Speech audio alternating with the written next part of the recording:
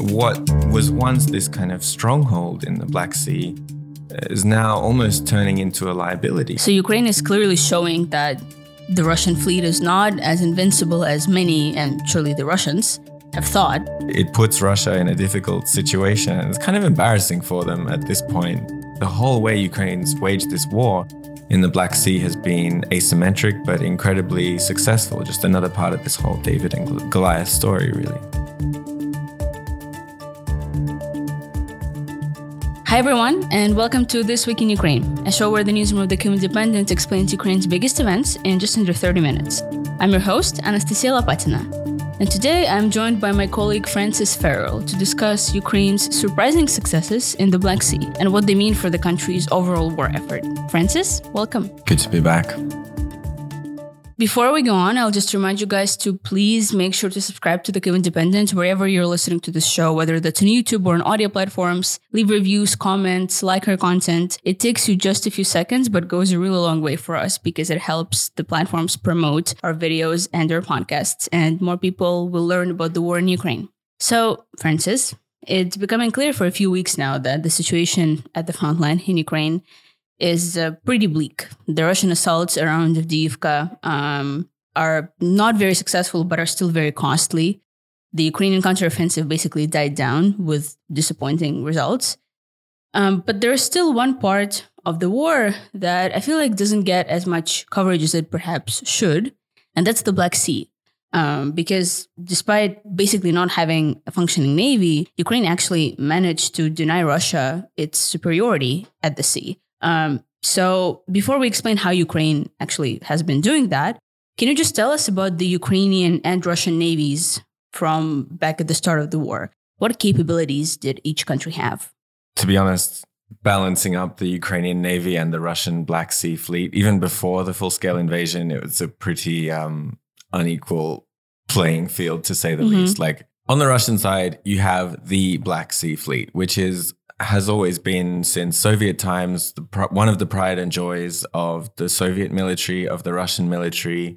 A lot of Russian military mythology comes around the Black Sea Fleet, around Crimea. And so they've always been based in Sevastopol. They had a lease on the base before it was annexed in 2014. And since then, they've still just been an incredibly strong navy. So they used to have their flagship missile cruiser Moskva. They had lots of landing ships. They had lots of several submarines, I think 7 in total. We don't know how many of them are fully operational. And so just, corvettes, small missile boats, patrol boats. I'm not a naval expert, but it was a proper big fleet. Whereas the Ukrainian fleet is a kind of a sad story. It's just basically an institution that has been financially bullied and then physically bullied through its short history, to the point where, as you said, it's hardly even possible to call it a navy at this point. So, they had a decent legacy fleet that was handed over from them, from the Soviet Union, but a lot of those ships were decommissioned or sold in the 90s. And then a lot of their ships were taken already in 2014 when Russia annexed Crimea, where a lot of Ukrainian ships were also stationed. So if we take the beginning of the full-scale invasion, Ukraine had a frigate, the Hetman Sahaydachny, which was the flagship of the Ukrainian Navy. But they were forced to scuttle it. They were forced to sink their own flagship in the first few days of the full-scale invasion. Why? Well, it was clear that Russia had total naval power. So if that ship wasn't going to be destroyed, it was very possible at the time that they could capture it. It was in a shipyard in Mykolaiv, so not too far from the sea, but that was right when Russia was coming around Mykolaiv really quickly, and they could have taken it, like they took Kherson. So Ukraine was in the process of getting new ships from Western countries, from NATO countries. There are 2 completely purpose-built, from scratch ships in Turkey. One of them was already finished, and one of them is still under construction. I was actually at a conference just last week with people involved in kind of the technology that went on those ships, but he was saying that those ships, they can't do anything except go on small missions around Turkish territorial waters because, again, Russia has that complete domination in the Black Sea, unfortunately. So clearly Russia has had the upper hand here for years. But nevertheless, when the full-scale invasion began, Russia has suffered some pretty serious losses, including, as I've already mentioned, its flagship Moskva, but also several other ships and boats. So what happened? How has Ukraine managed to do that, given such a huge disparity in capabilities? Yeah, so the sinking of Moskva, I mean, it was very early in the war. It was in the first couple of months, basically, and a lot of time passed afterwards where not much happened, but it was a little taster of the fact that that Russia can't take that superiority for granted. And so that was a huge success story. Obviously, Ukraine using 2 of its homemade Neptune anti-ship missiles to sink the Russian flagship. And then you had the Russians saying, oh, it caught fire and sank in bad weather. Oh. At a point, they were saying that it wasn't sinking; it was just partially underwater, whatever that means. Of course, yeah. But that was and it's also about the kind of reality of this kind of war, where we know that missiles and like long-range strike capability is so important. And if you have a navy of huge, expensive ships that travel slowly and they need to be docked somewhere, it's possible that they're just not really going to have a place in this war. And so there were a few months of not much happening after the Moskva. I think they learned their lesson very quickly that there was a certain distance that they just couldn't come to the Ukrainian-controlled shore because they had Neptune, they had Harpoon anti-ship missiles. So they went back to Sevastopol mostly. And then the next big development we saw was in October last year, just exactly almost a year ago, where we saw the first use of these Ukrainian new marine drones. So like these anti-ship drones, they're like about as long as a car and they can carry a lot of explosives. And Ukraine, we're not sure exact damage that was done, but Ukraine used a lot of them. They used aerial drones together to target the fleet in Sevastopol. And then you could already tell that, okay, something's changing here.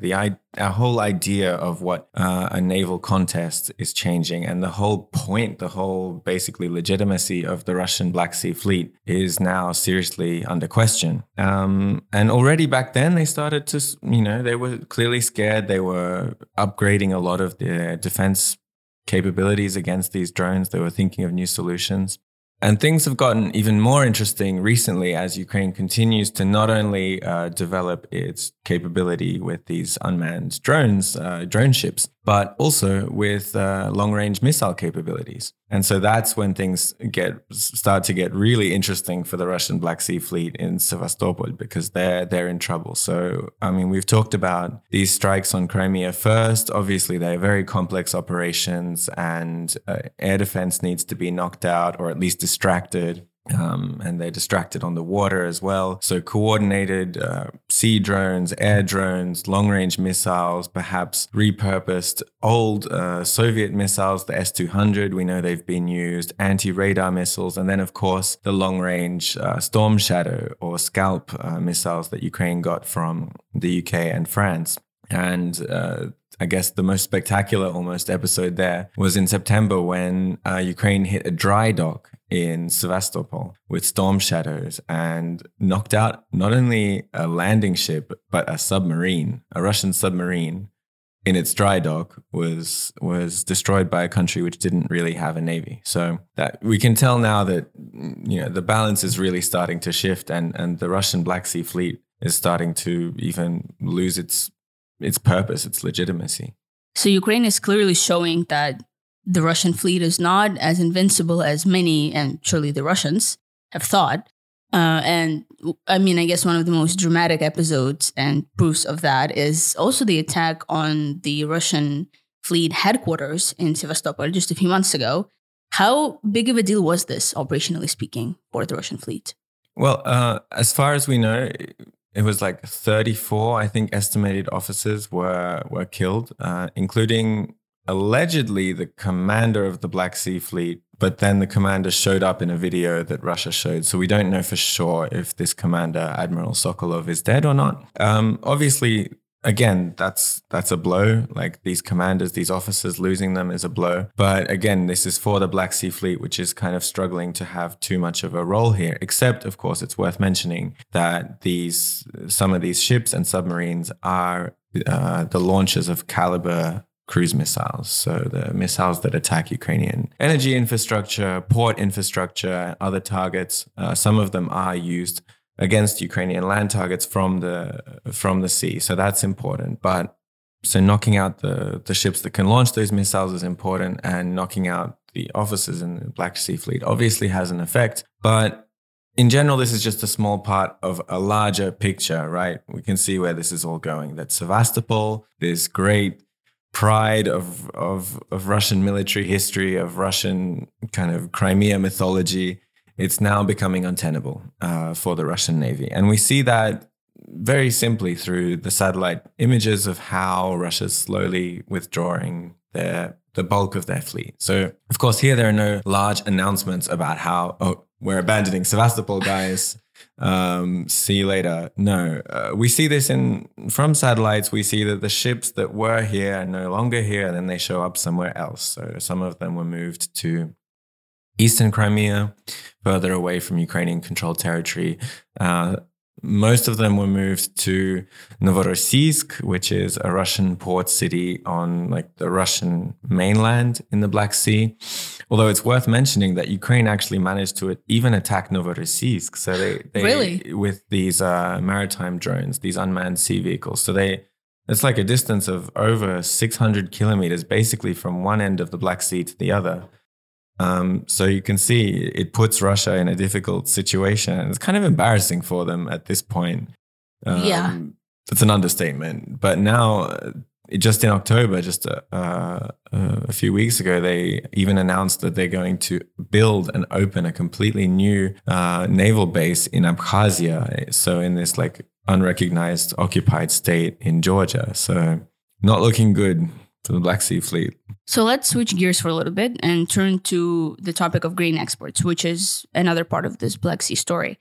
So after Russia killed the Black Sea Grain Initiative, which was essentially this deal which allowed for the safe export of Ukrainian grain into Turkey, Ukraine basically continued the exports anyway, but through a different route. So take us inside that logic. How is Ukraine managing to continue its exports despite the Russian threats? So when Russia withdrew from the Black Sea Grain Initiative in summer this year, it was a pretty big deal because immediately they said, even any commercial grain ship could be a military target. And of course, we're dealing with private companies here, shipping companies, grain companies, and, they listen to that. And there's a big worry with insurance. And so the quite stable, regular traffic of grain ships did at first stop almost completely. Although it's worth remembering that Ukraine has really developed their infrastructure to ship grain out of the Danube River through the few ports they have there.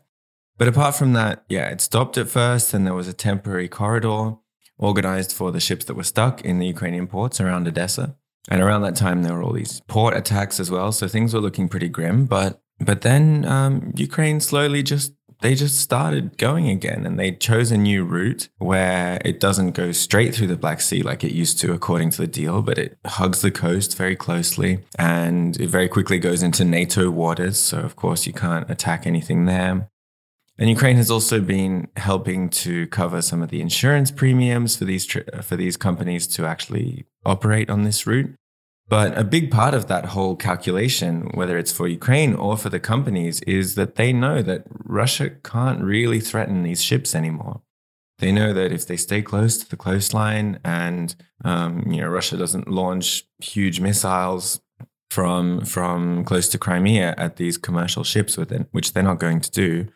Otherwise, again, the Russian ships, they do not come close to the coast. They're not really a threat. They can't enact some kind of physical blockade anymore. Although it's still little compared to the amount of grain that was flowing through these ports when the grain deal was still working, it's growing significantly. And soon maybe we could even see a paradigm where grain and shipping starts to flow through these ports almost as they did during the actual grain deal. And so it's like Russia threw a tantrum and left this grain deal only to be showed that like, oh, we don't actually need you anymore.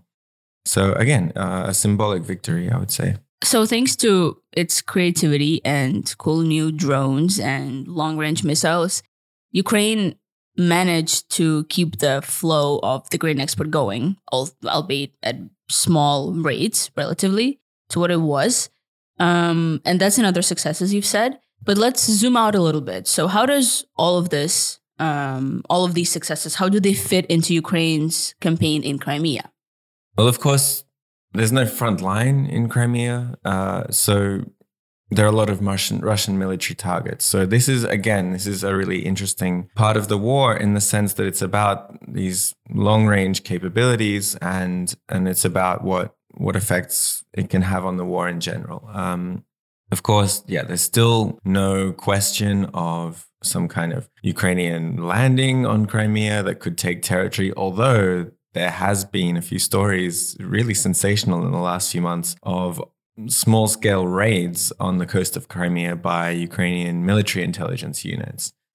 They've planted flags, they've destroyed Russian targets there, including some air defense. So this is all part of basically the degradation of Russia's confident place in this, what they used to think was, I guess, this geographical stronghold in the middle of the Black Sea, like this physical peninsula. But now it's turning almost, of course, there's still airfields and there are still lots of important logistics routes going across the bridge into the other occupied parts of southern Ukraine. Although Ukraine is targeting them more and more as well. We talked with Igor about how Ukraine's targeting air defense. Especially if Ukraine can keep innovating with their air drones and their sea drones, they can keep knocking out Russian air defense. What was once this kind of stronghold in the Black Sea is now almost turning into a liability because, for example, the Black Sea Fleet, you can't really just evade missiles unless you move the whole fleet out to Abkhazia or something like that. So Crimea is a very interesting thing to watch because unlike the front line, which is all about quantity and artillery and men and drones and meter going back and forth here, the kind of Crimean theater is a very asymmetric theater. And the whole way Ukraine's waged this war in the Black Sea has been asymmetric, but incredibly successful. Just another part of this whole David and Goliath story, really. And place that into the overall context of the Ukrainian broader war effort. How does that fit into it?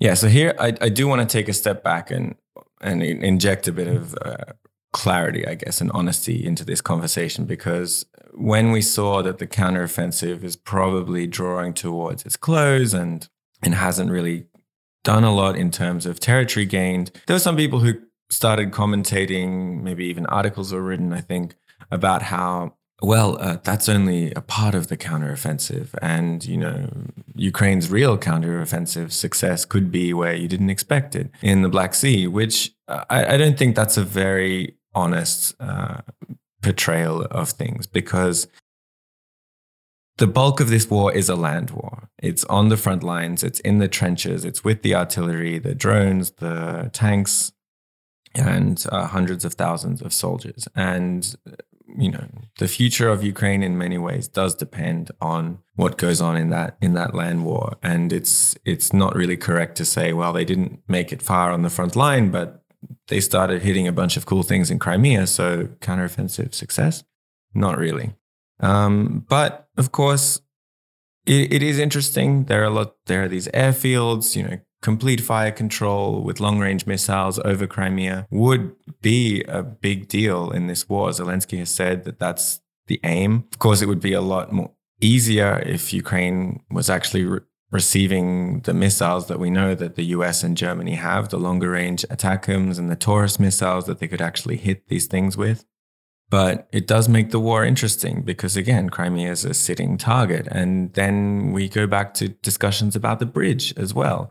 And I think that's where Crimea and the Black Sea become very interesting, because in the context where things are more and more static on the front line and it's more and more difficult for either side to move forward, Crimea is this kind of political hot button that if Ukraine can keep hitting successfully, potentially more and more successfully, it kind of puts pressure on Russia from another direction. We know how much Putin cares about Crimea. We know how he sees it as his kind of initial jewel, his pearl, his crowning achievement of his presidency before he decided to take the rest of Ukraine as well. And he built this incredible bridge in record time, connecting it to Mother Russia. And that bridge, it's just sitting there. You can't move it away. You can't move the bridge to Abkhazia. It can be hit if the defenses around it can be degraded enough. And then you have the question of all the Russians who've moved to Crimea. Suddenly they see that this Russian paradise that they choose to move into is now a war zone. Like that's where things start getting interesting. And I won't go into long-term speculation about where that war could go. It's all connected to what else is happening on the front line. But a little bit of an interesting kind of loose cannon, asymmetrical element to the war that we will still keep a close eye on.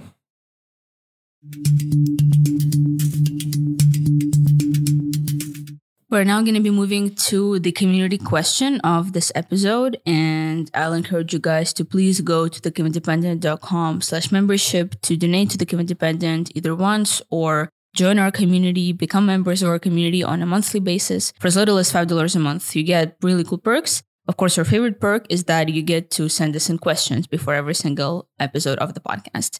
And this time, the question that we're going to be answering is, does NATO have drones and or submarines and other ships in the Black Sea monitoring the Russian fleet? Well, yeah, so a lot of the countries on the Black Sea are NATO member states. So you have right next to Ukraine, you have Romania, you have Bulgaria, they have their navies. And then you have, obviously, the whole southern coast is Turkey, which has a considerable navy. US ships haven't really decided to come into the Black Sea, I think, during the full-scale war. You know, we know that Washington is concerned about aviation and so on. But when it comes to monitoring the Russian fleet, Russian activities, of course, we have satellites now. And I'm not an expert enough to get super deep into this, but we have seen constantly on public open source flight data that the US and other NATO countries are very often patrolling the Black Sea in the air with kind of AWACS or other reconnaissance kind of radar planes. So from the air, basically. Well, Francis, thank you so much. As always, it was very interesting to listen to. Always a pleasure. Also this week, Russia appears to have withdrawn its troops from Belarus, Ukraine's State Border Guard Service said. According to the service's spokesman, there are still some members of the Russian armed forces remaining in Belarus, but these are predominantly military personnel who service the Russian equipment that's left in the country. A report released by the United Nations High Commissioner for Human Rights found that all 59 people killed in Russia's missile attack on the village of Hroza in Kharkiv Oblast were indeed civilians. And Ukraine's general staff reported Russian troops making unsuccessful attempts to regain lost positions near the towns of Robotine in Zaporizhia Oblast and Andriivka in Donetsk Oblast. Ukrainian forces repelled the attacks, the military said. You can find our show on YouTube and all audio platforms every Friday morning. If you like this episode, please subscribe to us and like our content wherever you're listening to this show. Donate to the Kyiv Independent by going to KyivIndependent.com/membership. And follow us on social media on Facebook, Instagram, and X. We'll be back next week. Thank you for listening.